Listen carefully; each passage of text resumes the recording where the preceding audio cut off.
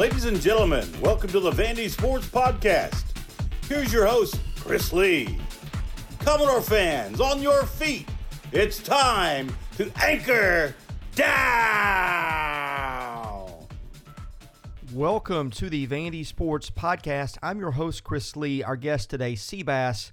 We'll get into a long discussion of the state of Vanderbilt football, how it got here, where it's going, all sorts of stuff. I think you'll enjoy the episode today, so let's get right to it with Seabass.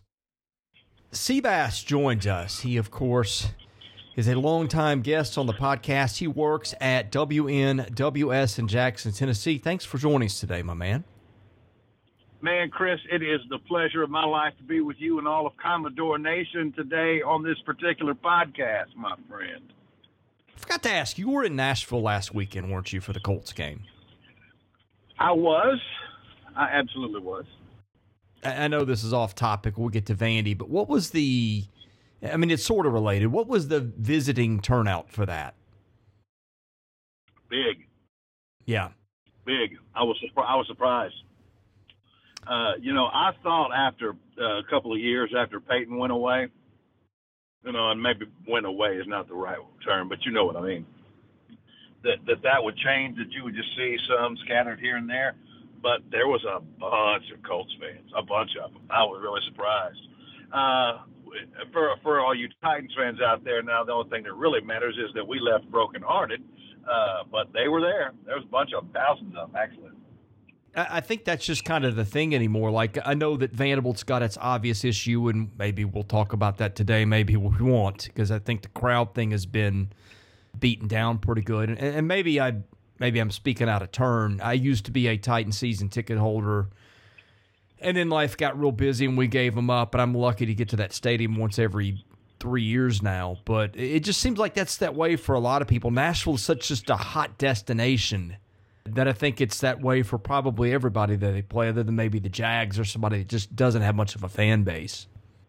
And, I'll tell you, I think that's a great point. So this is kind of Vandy related, too. Now, some of the situation that's happening there is a little deeper than just Nashville being an attraction. But,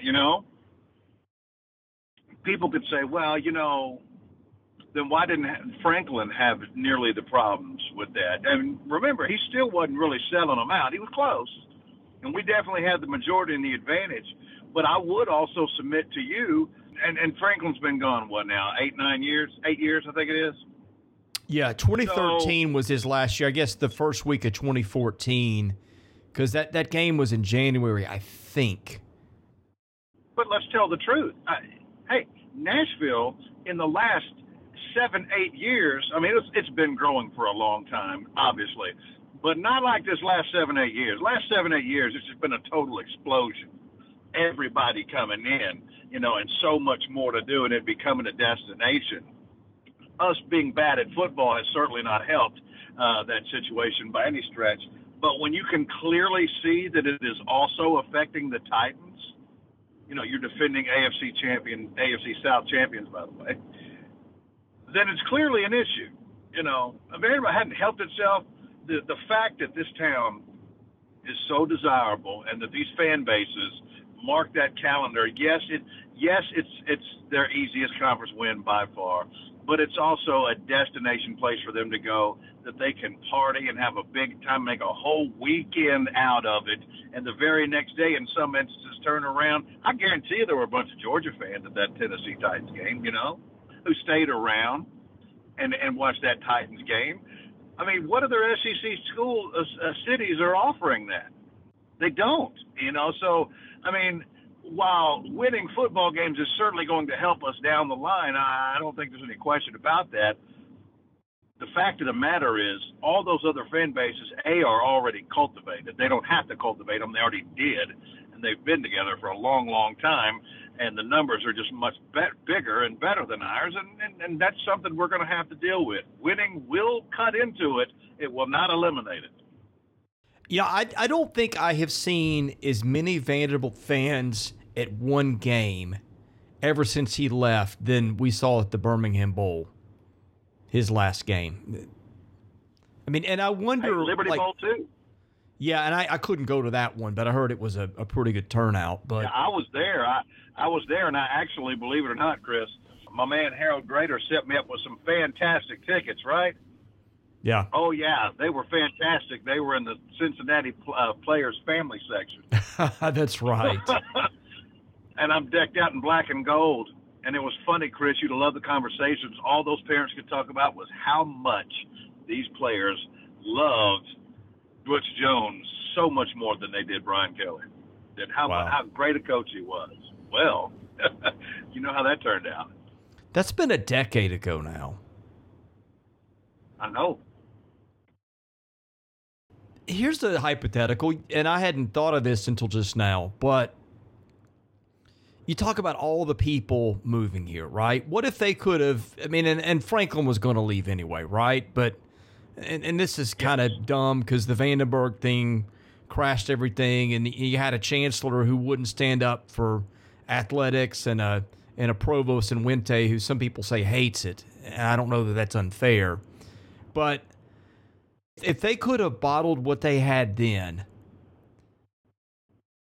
and it was red hot, and they could have taken it into now with the way Nashville's grown, I do wonder, and by the way, do the right thing and build stuff in the middle. I wonder what it would have looked like. It's probably a dumb conversation to have because there's so many ifs in there that just didn't square with reality, especially given who ran the school. But when I think about this and I just think how much Nashville has grown since then, like all they had to do was make a few right moves that anybody with the brain could have made, and what might that look like? What would the crowds be now of their fans had by some twist of fate the last 7 years had gone differently, given the way that this town has taken off? And any answer is total speculation. We both realize that, obviously, but it's fun. Speculating can be fun. The only thing that I have paused with concern is, if I remember correctly, they really tried to hang on to Franklin, right? Weren't they ready to give him $5-6 million a year? Or am I remembering? Oh, I was told they legitimately offered 10 years, $50 million, but I think the damage had been done. But and I understand that, but what it does speak to is, for the right guy, we'll pay the right price. But here's my question. When James Franklin took that job at Penn State, why was that job not desirable? And there were some people, and I understand that. I don't remember all the names. I know there were some people that took a look at it, but why wasn't one of those deals where every hot name out there, was saying, man, look what this dude did. If he can do it, I can do it. It's in the SEC. I can attract the smart guys and great players. Why wasn't every best coordinator and everybody that was a hot name out there clamoring for that job after what Franklin did? After they watched him go to 3 bowls, win 2 of them, and watch the amount of people that came to watch those teams in the bowls, the way that they traveled. Why wasn't that a super destination for any and every available potential head coach? Why? It wouldn't have mattered. They are going to do what they want to do the way they want to do it. They were offered James Franklin $50 million. They weren't going to go get another James Franklin. They might have been okay with the James Franklin they had because it checked some boxes with the school, but they were not going to go get another push-the-envelope guy, and I just don't think they ever will again. That just doesn't make any sense, though. And I understand what you're saying, but if you are willing to literally fork over $50 million to a guy that he's gotten you results, but that for sure, not maybe, not speculative, is not going to be a yes man, is not going to be anything like you have had before, and is always going to publicly push the envelope on you all the time. As you said, 10 years, $50 million. You don't make that type of offer even to a guy who is there unless you're willing to go all the way. It was $50 million. I mean, I just don't see how you could make that offer and then not be serious at all and are looking for a way out, because the truth is, if that's the case, then you didn't even have to make that offer. Okay, look, I'm going to give you a couple stories, and this is going to take a bit, okay? But I think there are two conversations that I look back on that I have had in the last few years that tell me really everything I need to know about how they think. And let me set this up, because I used to be the guy that apologized for them and explained and told people how they were wrong. And I talked to the person who knows and blah, blah, blah. So I'm now the guy in the market that doesn't trust that stuff anymore. Somebody at the Rivals Network, one of our national guys, had said some stuff on a tweet or a story, I don't remember now, that said, Vanderbilt just doesn't care, blah, blah, blah. And obviously this guy was getting fed stuff by Franklin. I called somebody at the network and said, look, you guys aren't doing me any favors here. They legitimately offered Franklin 10 years, $50 million. And a lot of stuff that James said at the time, I'm like, this guy's off his rocker. Yeah, I've seen the school do this and that. And you don't understand until later, until you've seen the shell games and the smoke and mirrors, because at first it all looks like, well, this is what they're doing and this is what they say they're going to do. And then you start finding out that it's a lot more nuanced than it's presented. So I'm going to tell you two conversations that I have had that I think tell the story of how the school runs the way that it does. And this season of the Vandy Sports Podcast is made possible by my friend Dr. Jody Jones, DDS. When it comes to general or cosmetic dentistry services, Jody is the best in Nashville. And just check out his client list. It testifies to that. He sees movie stars, music stars, athletes, coaches, you name it. Jody is the dentist of choice for stars in Nashville, but he sees regular folks like you and I as well. And what people like about the experience is the ambiance. Someone described it to me as a tooth spa. I went in and looked at it myself. That's exactly what it is. It is a relaxing, friendly environment. So whether your dental needs are general or cosmetic, go see Jody. Call him at 615-270-2322. His office is located at 55 Music Square East, not far from downtown Nashville, not far from the Vanderbilt campus. Jody is a former Vanderbilt football player, a huge booster of Commodore athletics. His support as the title sponsor for Season 7 is the reason we are able to do this podcast. Go see Dr. Jody Jones today. Thank him for his support of the Vandy Sports Podcast and tell him you heard about it here. The first one happened. This was a few weeks after David Williams resigned or whatever on September 11th, 2018. And I had known for a while that interest in that job was really hot. I had some contacts and some back channels, and I'm not going to name names on the podcast. I've dropped them on the board at times. These were names I literally had to hold on for 2 years. ADs at big places do not want their names getting out. Don't want their bosses to know they're looking. Certainly don't want them to know that if they don't get the job. And so I talked to a person or two and said, look, when this job opens, and they knew this before time, these are guys that I think you can get. And so when the Williams thing happened, I'm like, okay, now it's on.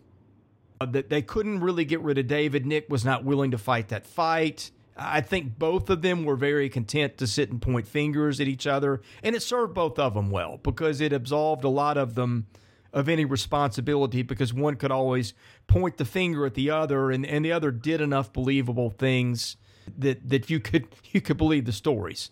So I'm thinking now is the time. The city's red hot. The job's got a chance to be red hot. You got people that are really intrigued with the possibility that see Vanderbilt's a sleeping giant. And I will never forget a conversation I had, and it was not initiated by me. And it went this way, and it was somebody who knows what goes on. He said, look, I just want to let you know you may want to be prepared for this because we do things a certain way over here. So-and-so might be right for a job at other big schools, but that doesn't make them right for Vanderbilt. And I'm just sitting there stunned thinking, is the conversation not about who's the best for the job? And it was said in a way that came off as, for some reason, we're better than these big name people. Vanderbilt's a special place, and you got to understand how we do things. And I hear that a lot. My jaw just about hit the floor. And they ended up not even calling some of the people that would have taken that job. Not even a conversation, not even a kick the tires. That's number one. Number two was last year when I got out. This would have been early December. And you remember I went out on a pretty good limb. And I say a limb, it was with information behind it. It was from information from 3 or 4 different circles, too, that were not connected to each other.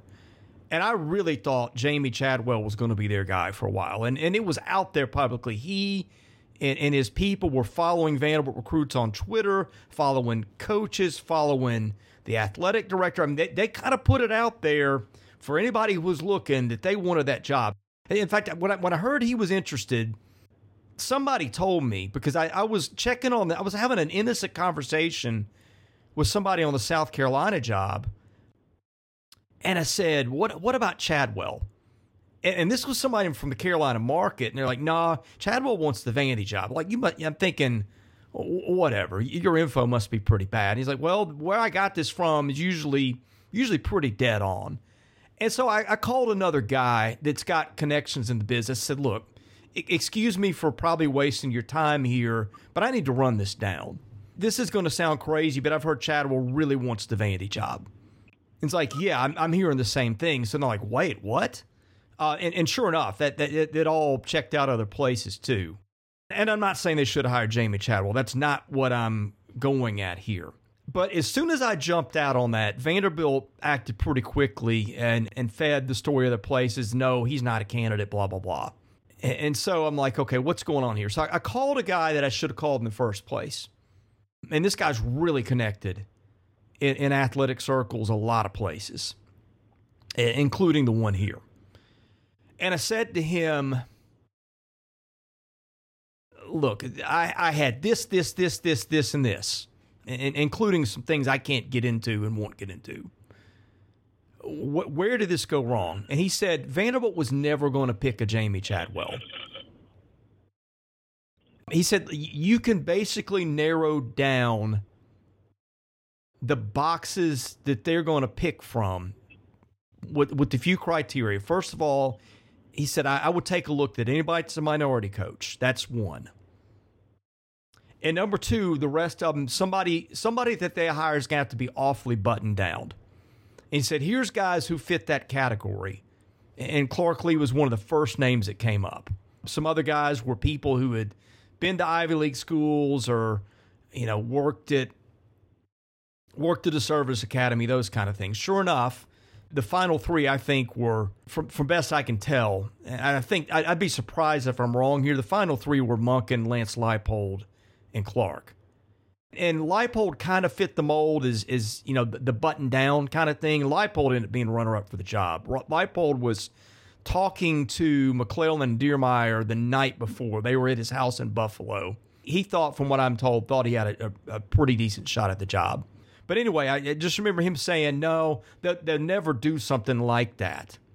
They're going to pick somebody that fits one of those molds, that's buttoned down, that kind of guy. And I think those two stories, when you examine Vanderbilt and how it arrives at its decisions, and by the way, that was the talk when they took Mason too. They want a guy who is not going to push the envelope over there. And I'm not saying Clark will or won't. When they make decisions about stuff, all the conversations that you and I would have about right fit for this offense or this guy's done this over there and done great things at this school, they do not look at it as, hey, this is the best coach out there that we might be able to get. No, they run their filters really quickly, and they don't even knock on the door if they don't fit in those boxes. And I had to learn that the hard way, but that's the world you live in with them. And the truth is, look, the beauty of it is you get to make your own decisions about who do you want to have, and I fully understand that. But let me ask you this: is this a football thing? Because I mean, how does Jerry Stackhouse fit into that equation? How did Kevin Stallings fit into that type of equation? Those aren't button-down guys who definitely fit that criteria. So why is that? I mean, is this just a football thing? First of all, Stallings ran clean programs. It came from Illinois State. He's a Missouri Valley guy. Okay, well, Stallings was also a Todd. I mean, Stallings was hired 20-something years ago now. Excuse me. Illinois State. That's been a long time, and Kevin can present that face when he wants to. Also, with Stackhouse, they had a wild card AD for a year, and he made a wild card hire. Anytime you hire a minority coach at Vanderbilt, that is going to get you some traction. I think those are both outliers in ways and can be explained by other things.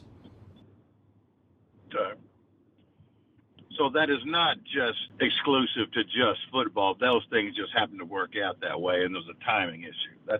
This is not a football thing. This is athletically across the board.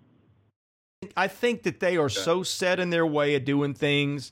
They think that their way of doing stuff is right, and if you can't see it, that's just on you for not being bright enough. Right. I mean, right. Yes, clearly. Clearly it has worked for this football program for years and years. But see, that's beside the point. It's how they want to do stuff, and that's the same thing you're running into right now with the priority registration thing that's hitting Twitter. Don't call and ask me for money then. Well, I know, and I that's what I'd say too. If you ever want to know if stuff's going to change, here's your litmus test. If they change that priority registration, then I think maybe you got some hope. If they don't, that tells you they are still married to their way. And God knows if that's just one of who knows how many things, right? If they can get that done, then I'm going to say, okay, maybe it's changing enough to where you can allow some stuff. But if they can't do something that every other program in the country at a power conference does, then that's them trying to thread the needle that's them keeping one foot in the Vanderbilt way, and I just don't think that's your way forward. This program is so far behind, you can't afford to weight it down anymore with stuff like that. And if that doesn't change, I mean, yes, the facilities, that's going to help. Of course it's going to help. But until that way of thinking changes, they're going to put a governor on their programs that's never going to come off. Well, it just seems like it'd be a weird hill for Diermeier to die on. I mean, like I told you last time, and I'm ready to start talking about some of the games here, but it'd just be a weird hill to die on because this is just like we said last week, the same coach who also fired the two coaches you said couldn't be fired. And they fired both of them. That is true. I don't know why you draw that line in the sand on something like this.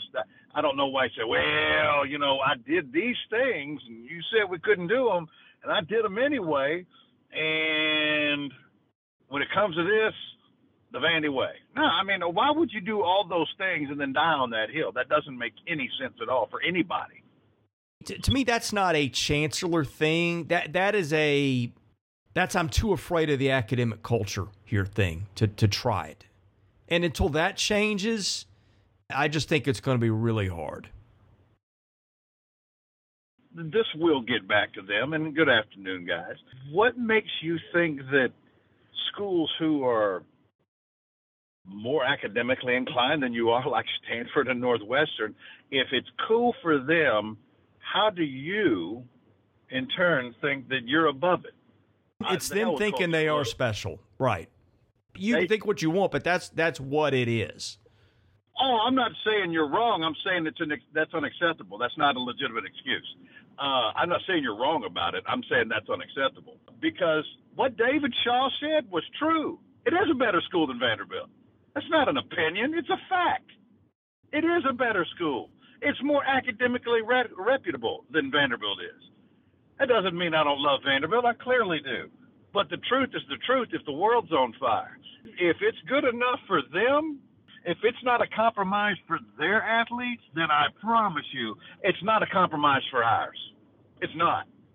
So get over that, because you're not even the king dog daddy in that particular sector. You may be in this conference, but academically, which is what the people that you're talking about cling to, you're not the top of the heap. The top of the heap does these things because the top of the heap recognizes that if I put my name on it, whatever it is, if I put my name on it, it's going to get the best that I have, or I'm not going to put my name on it. That's what truly smart and good fundamental business people understand. Let me ask you something, though. When you see one of these documentaries about somebody that's been on top of the world and it crumbles down and, you know, they end up homeless or in jail or any number of, you know, a bunch of things that could go wrong, what are the 2 or 3 common threads in all those stories? Somewhere along the line is usually greed. Well, I would say pride and arrogance are right up there with that, too. I think those are hard things for people who are, for right or wrong, seen as successful in their field to get over. Those are the things that are people's downfalls, right? And by the way, none of us is immune from that. I'm not immune from that. It's human nature. And I just think that's where I look at them. And pride and arrogance are the root of most of that place's troubles. I'll ride with that. It's just I don't see how those same people in return and not understand. I highly doubt they're, you know, on ESPNU watching a football game, you know, in the middle of a Saturday afternoon. I understand that. But I would just think, like I said, at the end of the day, if you put your name on something, that you don't want to be an embarrassment. And some of the results that we've got have been frankly embarrassing over the years. And you know, I had a long drawn out conversation Monday night at my men's group. And because my buddy had posted, he's an Alabama fan. Now he's not one of these, I've been an Alabama fan since Nick Saban's been there type of people. I mean, he literally grew up in the state and actually did film work for the program. And he's a big Alabama fan, but he posted something one day last week. And he's like, Vanderbilt people, not the fans, Vanderbilt should be ashamed of themselves with the money that they've been getting from the SEC network and putting absolutely none of it into athletics over all this time. That's what it's for. And you need to do that the way the rest of the conference is doing. And frankly, that some action should be taken until they do, appropriately do that. He was not aware of the $300 million commitment.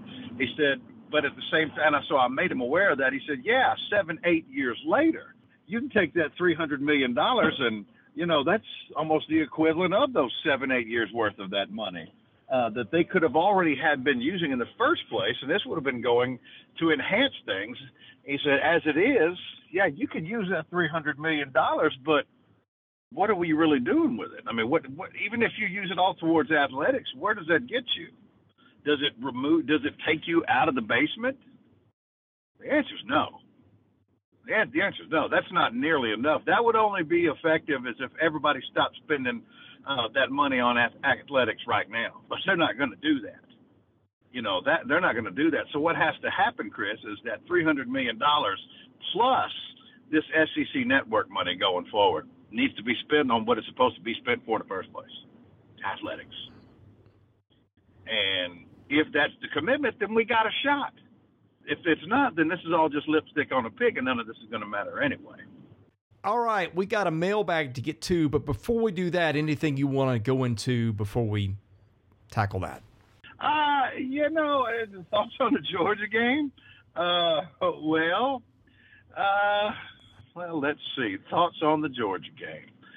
I was happy to see Marcus Bradley in there. I'm glad that it's over. I was happy to see Marcus Bradley in there. I hope to see a little bit more of him. I think we need a lot more players of his ability, and I think he's going to do just fine. I saw a little bit of Clark Lee's press conference, only about 10 minutes. I think maybe Ken presses a little bit at times, but I also get it. You know, he's under a lot of pressure to get it, not just literally, but to try to make something happen. And let's not kid ourselves. By the way, sometimes, look, we're used to getting beat. Now, that's one thing. But sometimes, Chris, and I know you know what I mean, you recognize when you're up against the real deal, not just a good SEC football team, but the real deal. We were up against the real deal Saturday. That Georgia defense, they had a really, really stout defense a couple of years ago. This Georgia defense, I think, has a chance to be, like, epically special. You heard all the praise that some of these scouts were talking about during the broadcast. But, dude, it's true. That Georgia defense is sick. And I think that's going to be the case all year long. I'm really interested in watching their game this week. To me, that's my number one game of the week this week. I don't care who's playing each other. That's the game I want to watch the most, is that game with Arkansas, because I've watched Arkansas physically handle two pretty good football teams with their defense. And, defensively, they've been so bad, over the past 5-6 years. But Sam Pittman, and hey, Chris, how much does that tell you what an outstanding coach is worth? When he took it over, they were just do you remember when we physically manhandled them in Fayetteville? You remember that? Yeah. The difference is belief, and this team doesn't believe. This team also went through a ton of stuff last year, the year before. Again, a lot of that inflicted by the school it plays for. That I just think is Vanderbilt.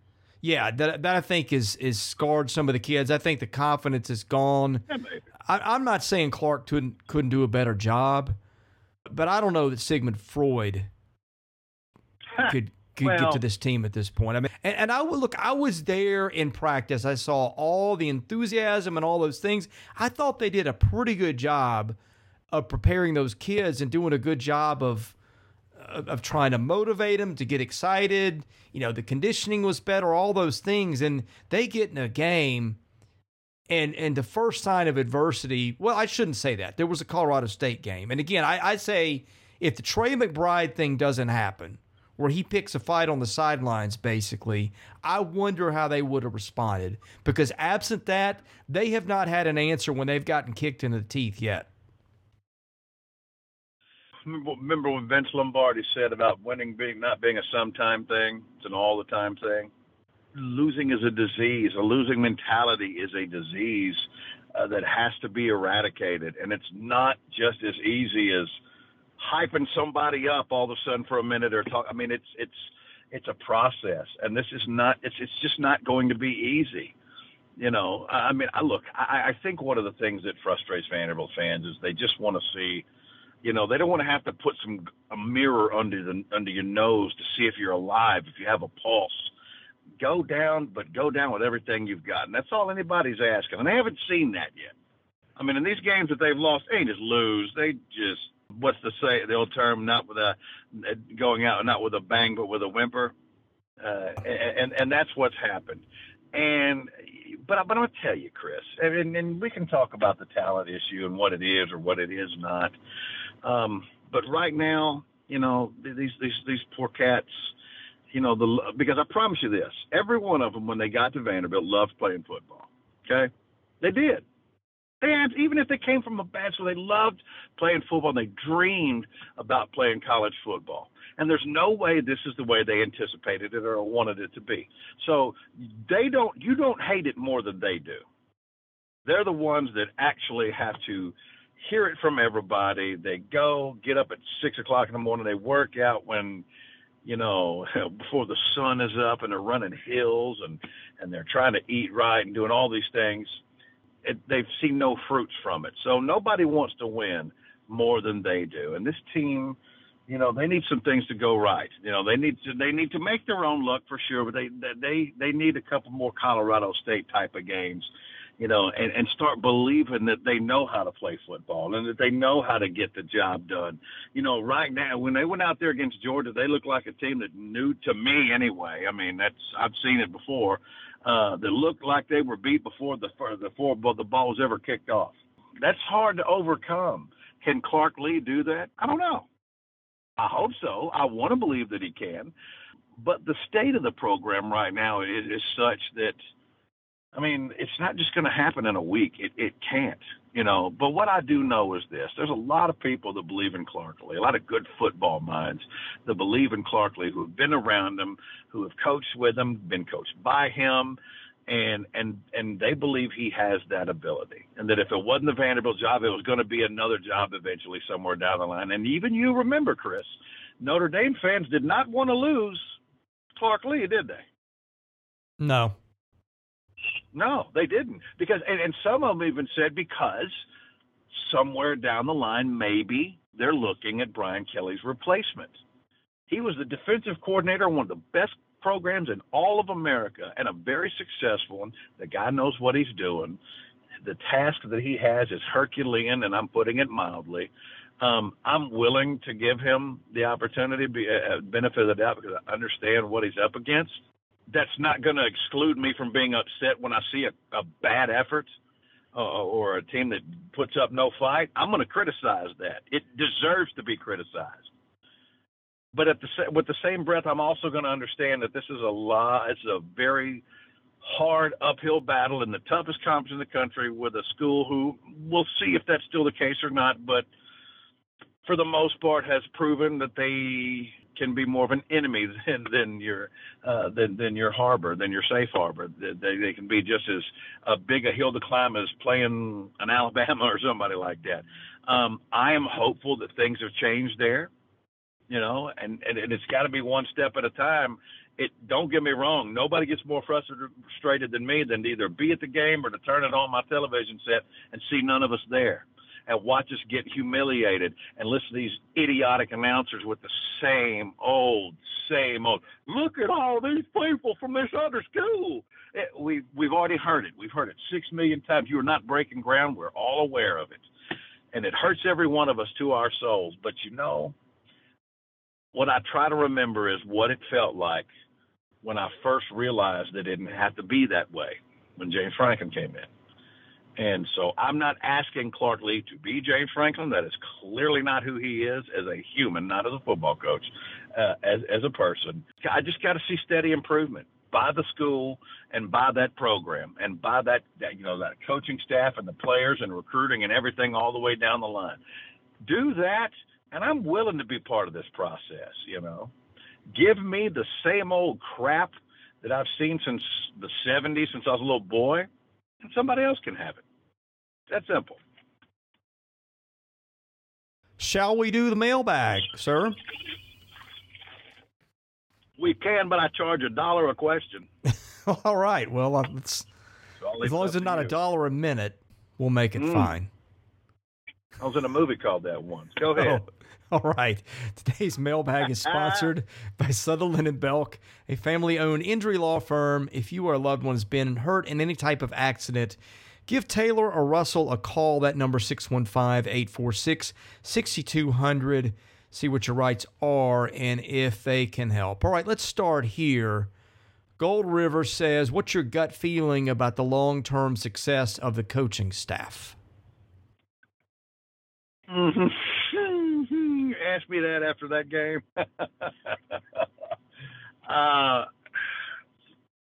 Gold River, I am by no means am I avoiding your question, but Chris, I'm gonna call on your help here. I don't really know how to answer that right now. Frankly, it's looked horrible this year so far. The Colorado State game was fun. I enjoyed that. But a 20-point loss to ETSU and then that yang that we saw last week, that's all I have to go on so far. So it's kind of hard for me to answer that right now. It doesn't look great, but, I'm by no means have I already made a decision on what I think of Clark Lea as a coach. Is that a fair answer? I mean, I feel like it sounds like I'm ducking. I called a guy that knows the coaching business really well and is a little familiar with the situation here. I just said, tell me the truth. And he's seen some of their games and what's happened. I said, when it starts like this, is a coach usually able to get out of that nosedive? Does it ever end well? He said, no, normally not. Now, having said that, I will say two things. I loved his response in the press conference on Tuesday. No, I don't normally put a lot of stock in those, but you would ask Derek Mason questions along those lines, and you'd get, man, when the gunfighter gets shot, he's got to get back on the horse and keep going type answers, right? I mean, Clark felt like it felt like you were speaking to a cancer doctor or something. He had the diagnosis, and he's like, well, this. I mean, his answers were as good as you'll ever hear in a press conference. And one thing that I appreciate about him is he gives you good and thoughtful answers, and he doesn't sidestep much. I hope he makes it for two reasons. I like the guy, and two, just from a doing your job standpoint, he's great to work with. And so I really hope that it works. Again, the thing that I fall back on, because there's exceptions to rules, right? I'm being as honest as I can here. When coaches come in to rebuild jobs, you've got that. You've usually got a talent issue. You usually got a morale issue. These kids are dealing with stuff that transcends anything players deal with at most places. I mean, harassment from faculty has been a part of the equation. The Sarah Fuller thing, by the way, Georgia looked like a team that was ready to play. And that game last year is never canceled if Sarah Fuller is not part of that football team. And the coaching staff doesn't go through the charade of, even to the point where they were telling players that Sarah was their best option. And the kids knew they were full of crap. I think when you go through an experience like that from the coaches recruiting you, lying to your face about stuff like that, not making an effort to win games, but to do whatever they did for whatever reasons, to me that's tough to forget. I'm not making excuses for Clark here, right? But I am saying I think there are some dimensions with this. And the two things I would say was that, and again, I think that he knows and diagnoses stuff very well. Now, look, they have got to find an answer, because when you play football, it is an emotional game. And I think the Tom Landry approach to life, at some point, James got it done with, I think, making kids believe they were capable of things that they probably weren't capable of. And it worked. And he's got to flip that switch somewhere. And that's the question I have. But I hope it works. I would not be as pessimistic about him turning it around. Again, given the stuff they've been through, I wonder if you start over 3 or 4 years now when the roster's completely different kids, assuming the chancellor does his job and clearing out some of the faculty garbage. And I'll give him credit. From what I was told, and I trust my source on this, Susan Wente may have taken the job at Wake, but what I was told is she was not welcome to come back for another year, is the way that I have heard it. And that's good. So they got to do a job of changing the culture at that school and taking away the things that kids can deal with. And I think there's a lot of healing that's got to go on that's a layer to this that, like let's say if Clark went to, I don't know, Akron, just name a place where the program's terrible right now. I don't know that he's dealing with a lot of things that these kids are dealing with that he could have anticipated. Yeah, maybe. Yeah, maybe so, but it's going to be what it's going to be. The outcome is the approach and how you handle it going forward. I mean, you can, all those things are true, but Susan Wente ain't there no more. You can use it as an excuse not to build, not to put everything you have into it, but we've gotten rid of some of those hurdles. Let's go from here. And easy to say, but don't know the way to approach it. Ann Arbordor asked, looking at the Rivals ratings for 2018 to 20, Vanderbilt was ranked in the 40 to 50 range for football, ahead of a number of Power 5 programs. It would appear that we are underperforming our rankings. How would you explain this? It is a case of players not being good fit, or were the rankings just off? No, the rankings, I don't think they're off. I mean, there's a reason that those same teams keep ending up where they do, right? From the good and the bad. There's a reason that Kansas is not going to play for And they're not going to make it to a certain level. There's a reason that Alabama is. The recruiting is what it is. It's not exact, but it's like Max Howell used to say, you recruit these players, doesn't guarantee you're going to have success, but if you don't, it guarantees you won't. So I don't buy that. I think it comes down to two words, Chris, and I think you know what they are. Those two words are player development. Vanderbilt has been wretched at player development over the last few years. Now, that's not a Clark Lee thing. That's a Derek Mason thing.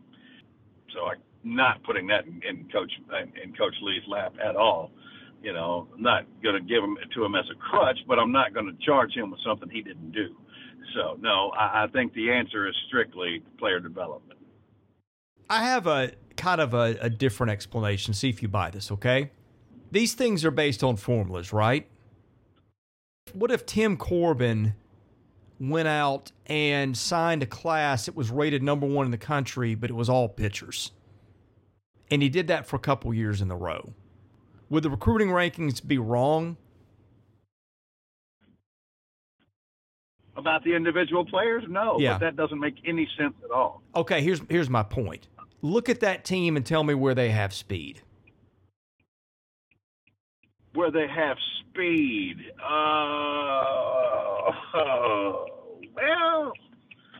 I mean, they don't have any. Not any, but they don't have a lot of speed. Not relative to what they're playing. No. And we know about strength and conditioning, what that's been. I mean, that's just a fatal punch. And again, I think they can do some stuff better, but I've been saying this since the day he was hired. I look at that team and I look at the way they got beat in foot races, and I'm seeing the same guys coming back, and I don't know how you fix that. Yeah. Some of these players that we're talking about, Vanderbilt ain't the only team that offered them, Chris. There's several players on there with multiple Power 5 offers. No, but you can't have a bunch of guys who collectively can't run. You can get away with some of those guys here and there if you've got other guys that can't run, and that's why I made the point about all pitchers. They did not get a collection that included enough guys who can run. Agreed. My problem is, from a development standpoint, we don't have anybody that's a game breaker, or even remotely close to that from a speed standpoint. Now, except for a guy who we're having a hard time getting him on the field, for different reasons, and that's Mike Wright. Mike Wright's got speed and length at the same time. I am not advocating in any way that he should be the starting quarterback, because I don't know that. But that guy needs the ball in his hands. We don't have a lot of Mike Wrights talent-wise, and whether that's strictly in packages, a certain amount of snaps at quarterback, in the slot, I don't care. Something. That guy needs football in his hand. He's not a quarterback at this point of his career, but he's their backup right now. Whatever he is a guy who has a tremendous athletic upside. I who agree. Who has a skill set that not many on our team, if any, have. So, whatever that means and whatever that is, that dude needs to be on the football field. You can't put up stats if you're not out there. ATL Door says, piggybacking on Ann Arbor's question, some on the board posted about the lack of contribution from our upperclassmen and that 2018 was considered Mason's best class. I think there are only 6 starters from that class, and none have really stood out. He mentioned Steen, Bresnahan, Johnson, Worship, McAllister, and Jerkins. Is this one of the more disappointing classes that you can remember? Maybe, but I got 2 words for you again. Do you remember what they are? I literally just said it a minute ago, player development. Yeah. That may sound boring, but it's a correct answer. So I don't really know how to slice it up into the disappointment. Yeah, maybe a little bit. Yeah. Look, there were a couple classes, groups of players. I'll just say this to you. From a trifecta of players, I had more hope and more anticipation of a trio by the name of Kimbrough, Beatty, and good grief, what's the young man's name? Not Kim Dichie, Azubike. Defensive end from Nashville, Caleb Azubike. Yeah, I thought those guys were the kind that are going to come in, destroy everything in their path, and you're going to build an organization. You're going to build your franchise around them. Excuse me, your program around, and it's going to continue to trend. And well, we know how all of that went down. So there's never a guarantee. There's never a guarantee. And sometimes I look at classes and I think to myself, man, this is a bad class, and then they end up having some nuggets in there. And then sometimes you can, it's hit or miss with recruiting, but you have to bring in the best possible material that you possibly can. It is the reason. Look, as great as Nick Saban is, he can't win the national title with Bowling Green's talent, can he? Can't even come close.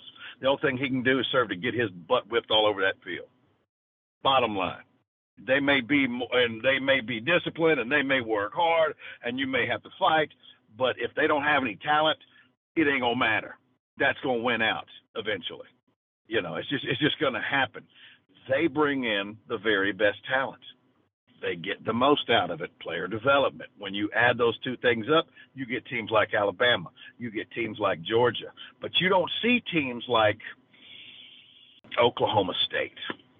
Missouri, NC State. Those are all fine teams, and they're teams that can win you 6, 7, 8 games a year, go to a bowl game, but they don't have the horses. They're never going to be there because they don't have the horses.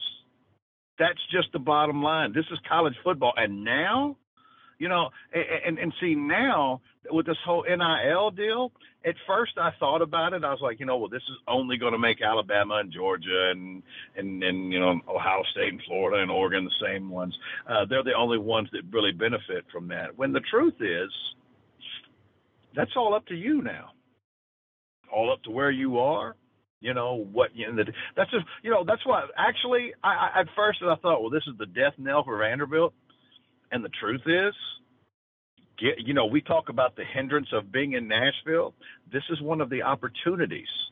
This is one of the pluses of this NIL and Vanderbilt being in Nashville. So, now problem is nobody in Nashville cares about Vanderbilt football.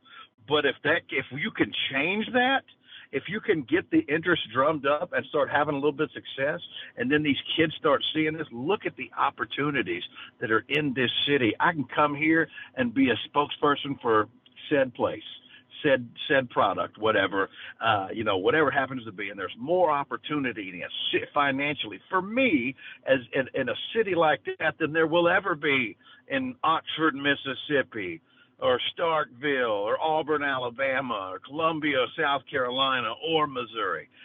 They can't equal that. So if we can ever get this thing off the ground, what I initially thought would be the death knell could be one of the things that helps a program like Vanderbilt. Bruno brought up a really good point after the game, just as an aside here.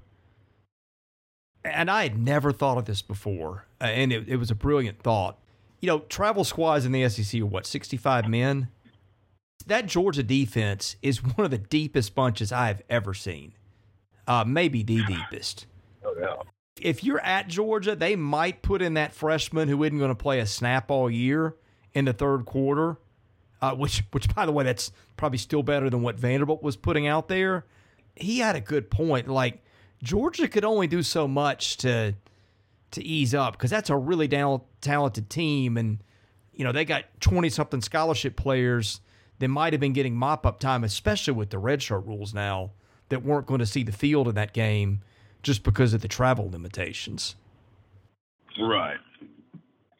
Yeah. Yeah, I know. I mean, it's a brand new world in college football, Chris. Brand new world. Brand new world, my friend. I thought forever, Chris.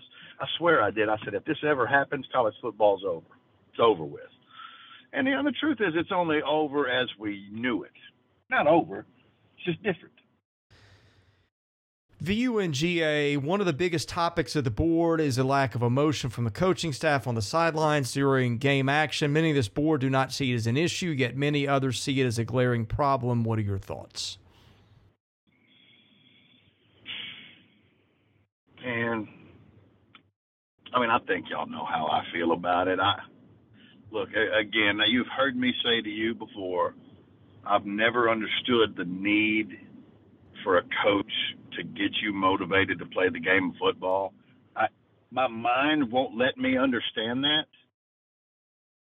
But from the fan side, that's just the football side of me speaking.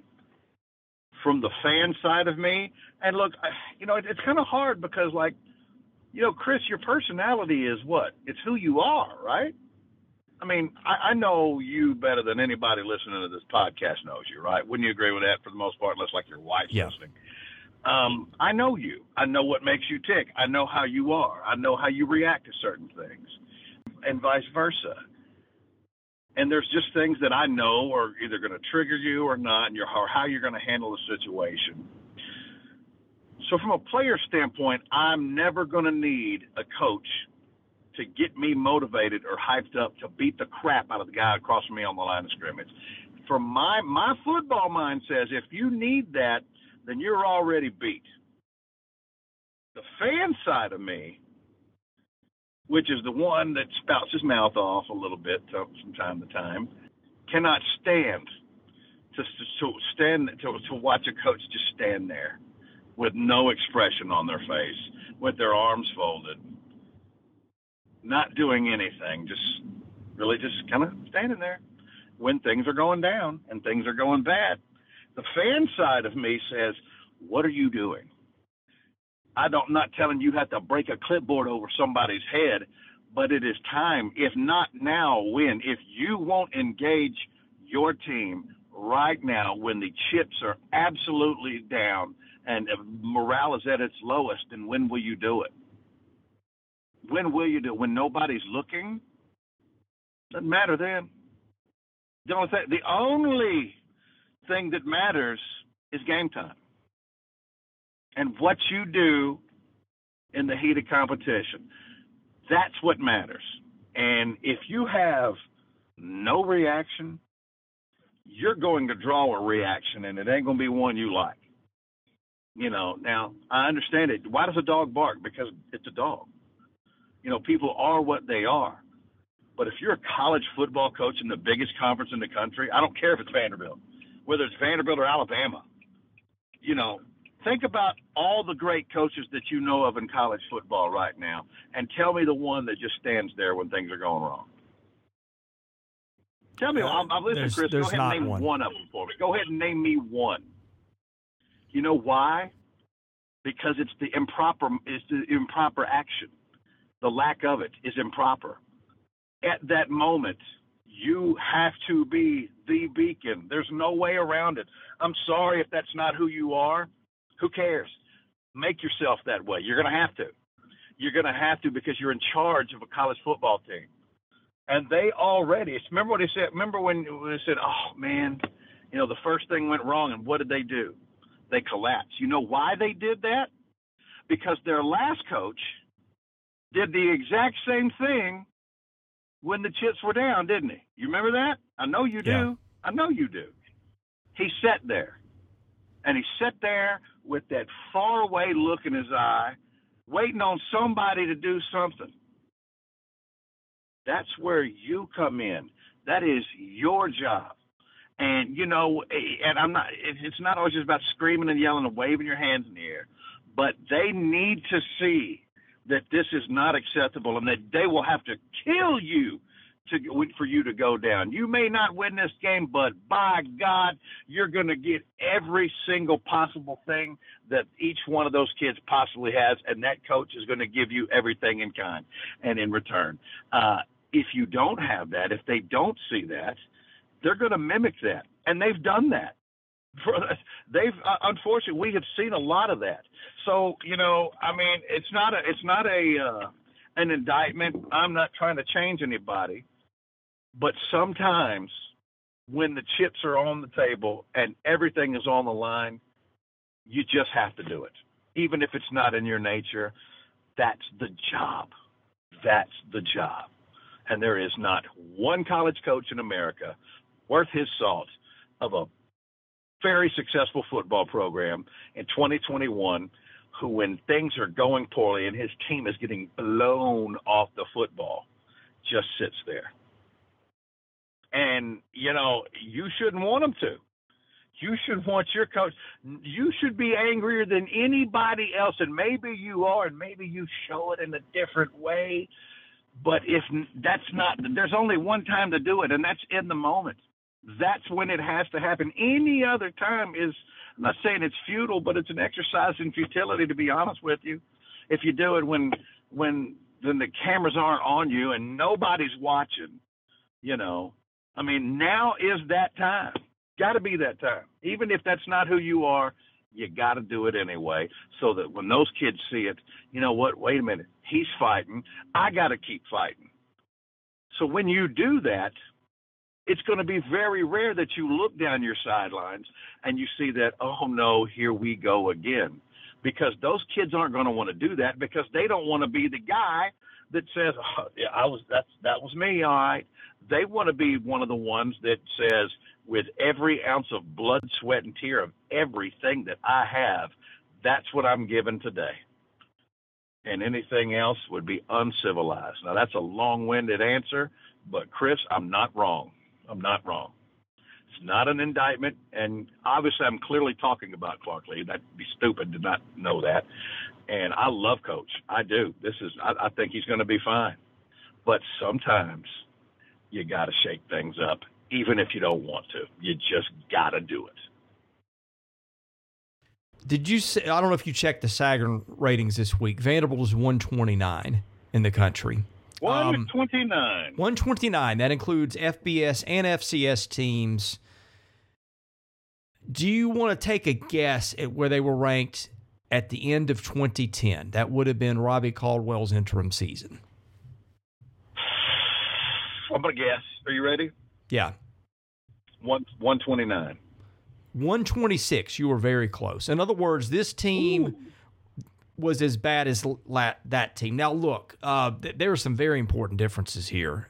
First of all, that was at the 2010 class with Wes Johnson and I think Zach Stacy and Warren Norman, Casey Hayward. I don't know if he was in that class or one before. They had some really under-the-radar talented guys that the recruiting guys may not have recognized at the time. But that team had some talented players. But, you know, when it all stinks the way it did that year and it just goes bad and you lose your coach right before the season, there was some badness that transcended the talent. But that was a pretty fragile group, I would have to think, heading into James Franklin's tenure. Would you probably agree with that, given how bad they were the year before?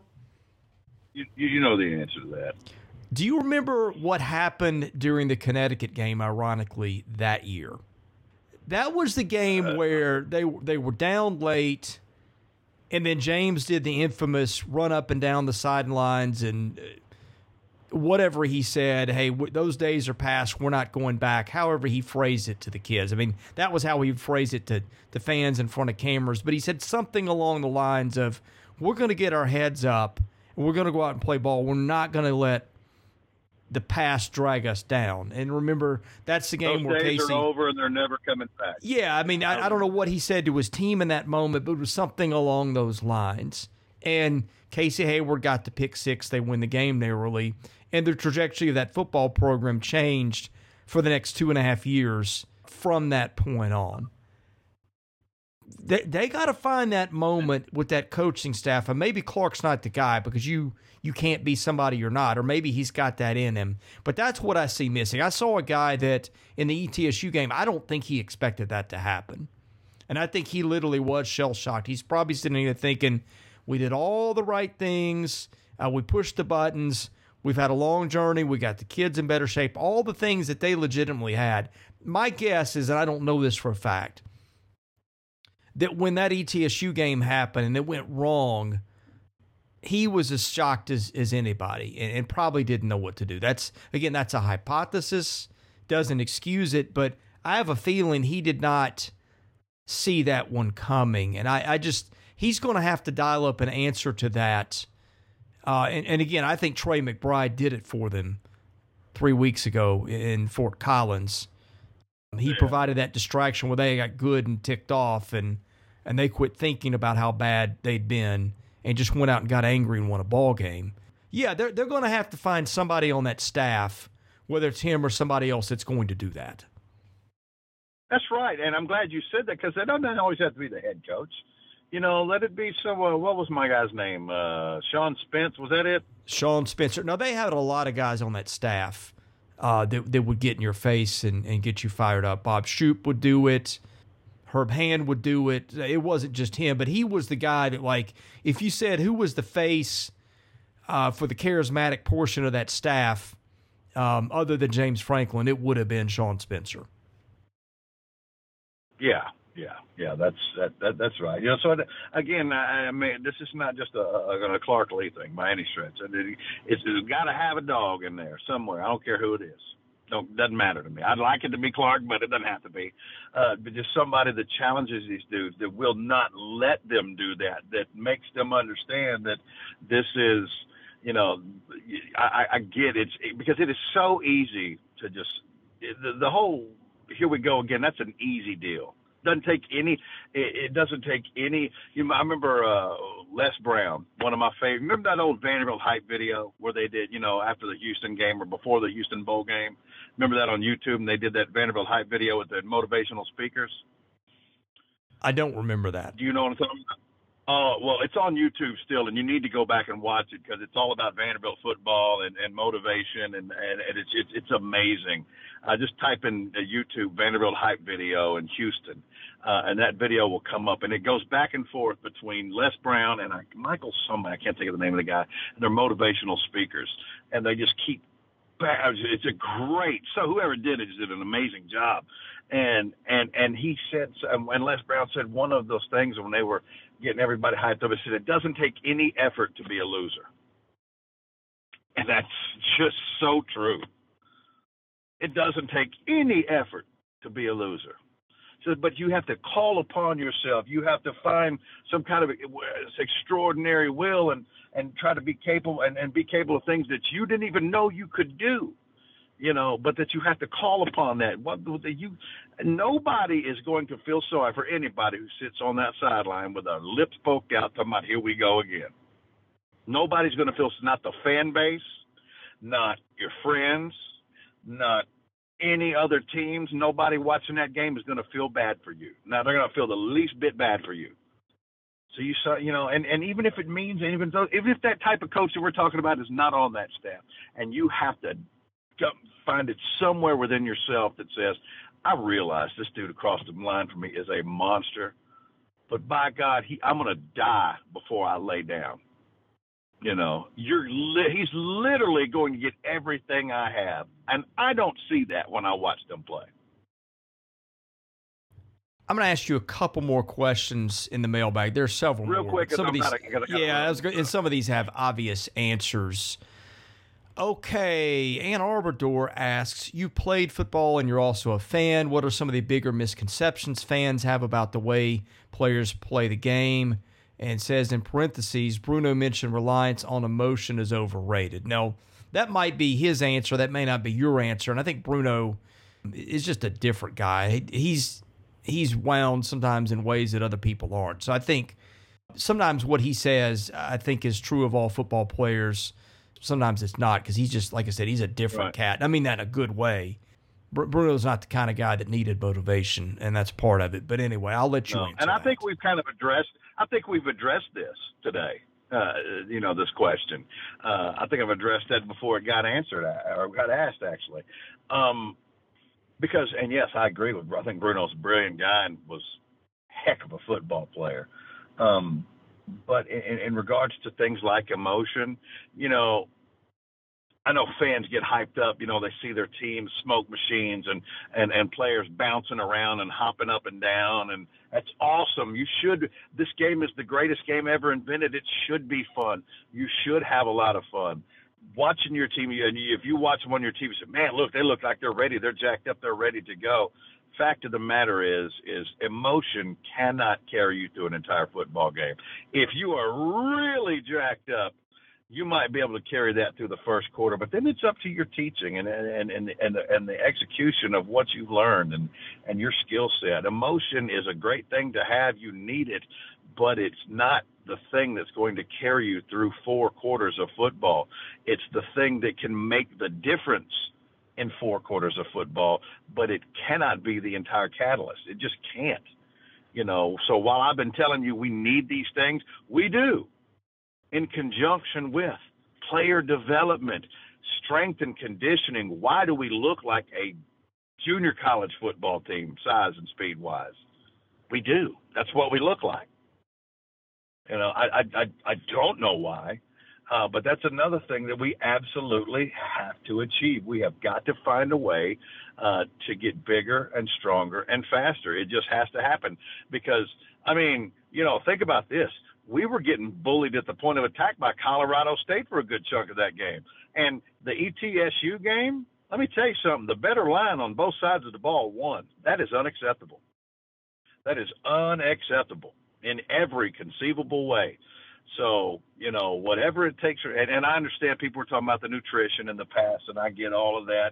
But you know what?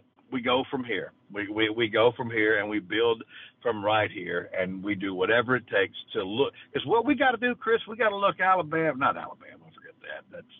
We got to look Kentucky and South Carolina and Tennessee and Missouri and two schools like that. We need to be able to look them in the eye because there's not a Vanderbilt fan on here that's listening to this. Because if you're taking the time, we're an hour and a half into this thing. So if you're still listening, you're a dedicated Vanderbilt fan. There's not a Vanderbilt fan out there that will not be satisfied if we can go out there and literally compete with those teams every year and it be a coin toss every time we play one of those teams. Nobody expects us to whip Georgia and Florida every year, beat Alabama and all that stuff like that. But we compete with those teams. You go out there, you lay it on the line. Teams are competitive. We go 6-6, 7-5, and Vanderbilt fans aren't going to complain about that. They can't, and they won't. But that seems like on September the 29th, 2021, that sounds like a pipe dream. Okay, here's the last one I'm going to ask you. This from Doors alum. When we play the Georgias and Bamas of the world, should they agree to a running clock or shorten quarters? I know Will Healy did this versus Georgia a few years back, and it seems like a smart strategy to keep the players safe. Yeah, sure, if you don't want to play in the SEC. Holy cow. That question itself, to keep the players safe, it's really to that point, I guess. This is SEC football team. I know. Don't make me cuss with this question. No. 60 minutes, every second of it. I don't care what the score is. No. You should never agree to that. This ain't Division I versus Division III. This isn't NAIA versus Ohio State. This is two SEC football teams. I'm sorry you suck right now, but you're just going to have to take this beating. If they want to pull back on you, so be it. But no, it's worse. It would be so much worse if they did that.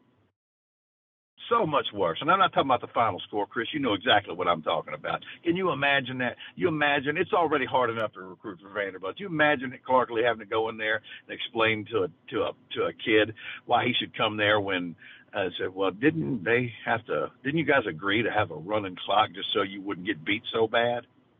It's one thing for it to happen. It's quite another to admit you don't belong on a football field and you're a Southeastern Conference member.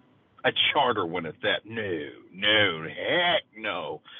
Under any circumstances should that be the case. No.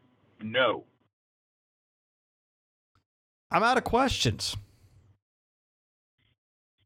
Now all I got to do is go do another 2-hour talk show. Right. Hey, thanks for joining us today. Tell people where they can follow you on social media.